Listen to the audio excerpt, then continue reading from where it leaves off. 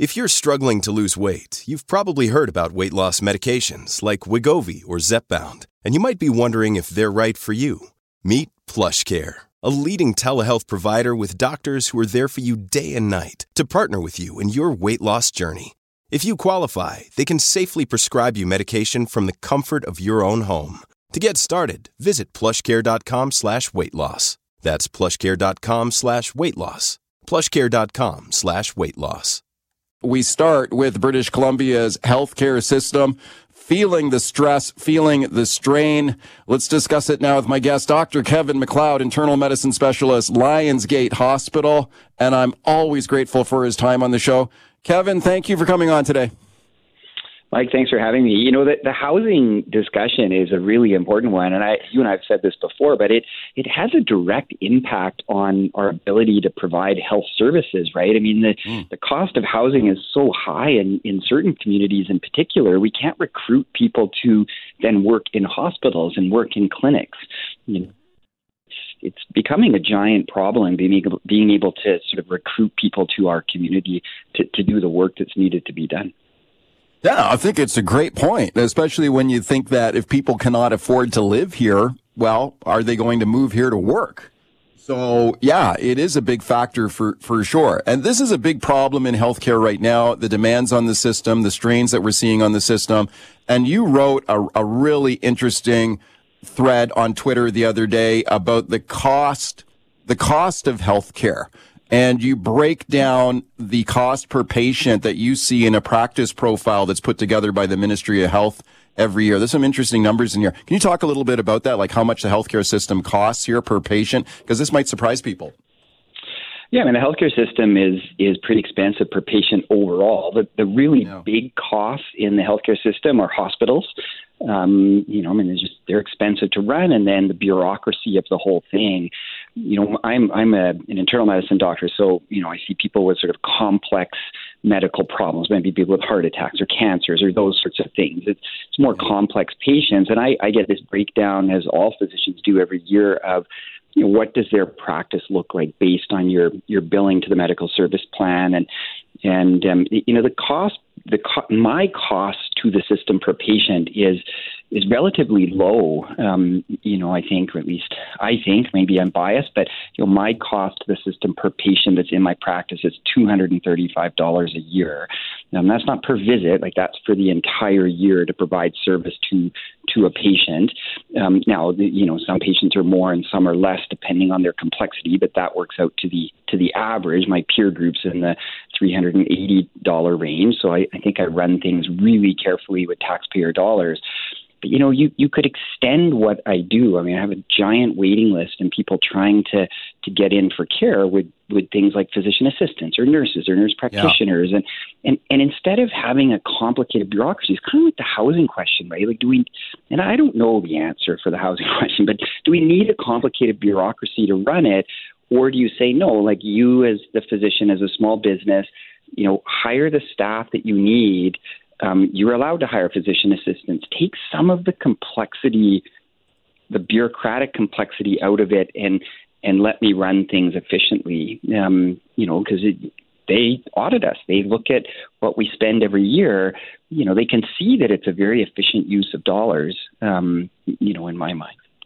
Yeah, no, I think that the case for the physician assistants has been laid out really, really convincingly by yourself and others. And government certainly says they're taking a look at it and they haven't ruled it out. But it does seem to be grinding along very, very slowly. Speaking of Dr. Kevin McLeod about our healthcare system. Kevin, speaking of bureaucracy in the healthcare system, really interested in your thoughts on this. Kevin Falcon, the leader of the opposition in the legislature, now BC United leader, he was on the show here last week. We were talking about the challenges in the healthcare system, and he continues to make the point that he feels the system is too bloated, too bureaucratic, not enough money spent on frontline services, too much being spent on managers and bureaucrats. I'm interested in your thoughts on that. Let's listen to Kevin Falcon here. Here's what he told me last week about this. I used to say there were 64 vice presidents earning over $250,000 a year. Now there's 70. It's actually gotten worse since we raised this last year. So I find the whole thing frustrating because I think the patients are losing out because we're not focused on patients. We're focused on growing the bureaucracy. So he says there's 70 big bucks vice presidents in the system right now, and the bureaucracy is too big, too expensive. Do you agree with him? I think to some extent he's right. I mean, you do need a bureaucracy to run a complicated system, but sometimes I think we make it much more complicated than it needs to be. I'll never forget, and this is years ago. It's not, it's not unique to the present government or anything like that. But I remember being in emergency, and there was one nurse who was just totally struggling, overwhelmed with the number of patients, and there was this team of people that you could sort of label were administration that were coming around to try to expedite getting people out of the hospital. And they kept pummeling her with questions. I was sitting in the background overhearing some of this, saying, well, what about this? Why haven't you done this? And she finally said, there's like 8 of you guys here asking me questions. There's one of me for all these patients. Like, something's wrong. And she made a really good point, I thought, with that, because we are a little bit top heavy maybe in the management side of things as opposed to that direct patient care. And it's one of the reasons I'm a big believer in, you have to audit this, you have to have oversight, but having the physician hire that nurse or physician assistant in their office and run it efficiently. You don't need a huge bureaucratic structure to make that work with all the costs associated with that. Speaking about our healthcare system with Dr. Kevin MacLeod this morning, let me ask you about another hot topic here that came up the other day at the Union of BC Municipalities. That's the major organization for municipal governments in BC.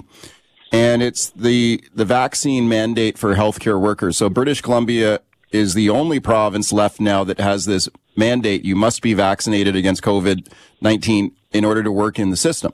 And, we hear people saying, well, if we have this shortage of staff, why do we not just get rid of this mandate and bring these unvaccinated workers back into our hospitals?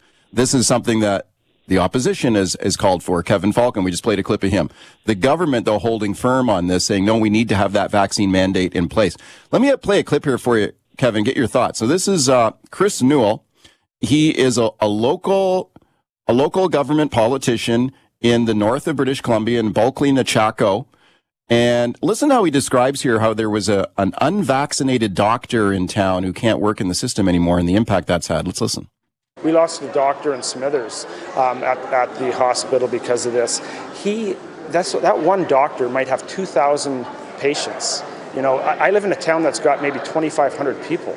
You lose one healthcare professional, it's huge. Okay, I think it's interesting. I don't know why a doctor wouldn't get vaccinated, but anyway, your thoughts, Kevin. What do you think of that mandate?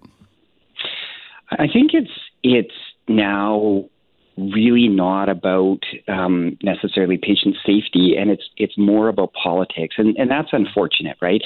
I'm a big believer in vaccinations. Yes. I got vaccinated. Have I had all my boosters? No, I haven't, because I've had COVID. I think we just got to be honest with the public. So if you really look at the data, does the COVID vaccination and boosters reduce your risk of getting COVID? Marginally. It really doesn't have this huge impact in preventing you from getting COVID. What it's good at doing is, if you have underlying health conditions, lung disease, other things, it helps to keep you out of hospital.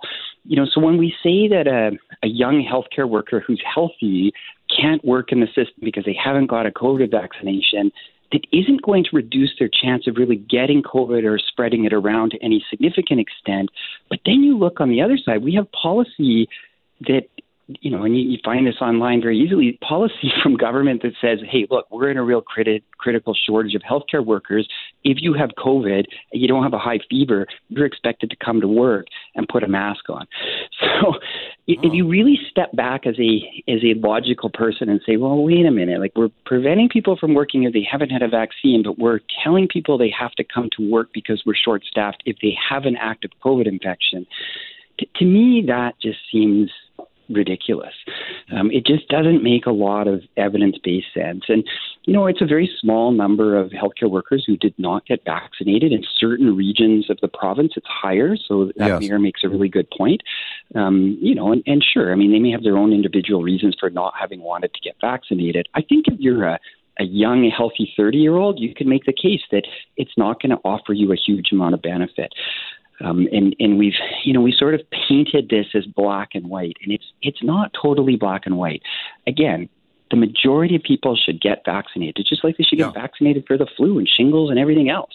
But unfortunately, we've had bad messaging on this, and we really are an outlier now, in the world with having that mandate. And is that really the right thing? I'm not so sure now, when other policies would be more effective at reducing spread, right? Like, I look at the emergency department and there's people lined up down the hallway, many of them who have COVID, they're not in masks. There's not great ventilation systems. We have old hospital buildings. Like, there's so many other things that we could do that would actually protect those patients. But it's easy to say, no, we're protecting patients because we have this mandate. Don't ask us questions about everything else. But I think it's kind of pulling the wool over people's eyes a little bit. Kevin, I really appreciate your thoughts this morning. Thank you for coming on. Mike, anytime.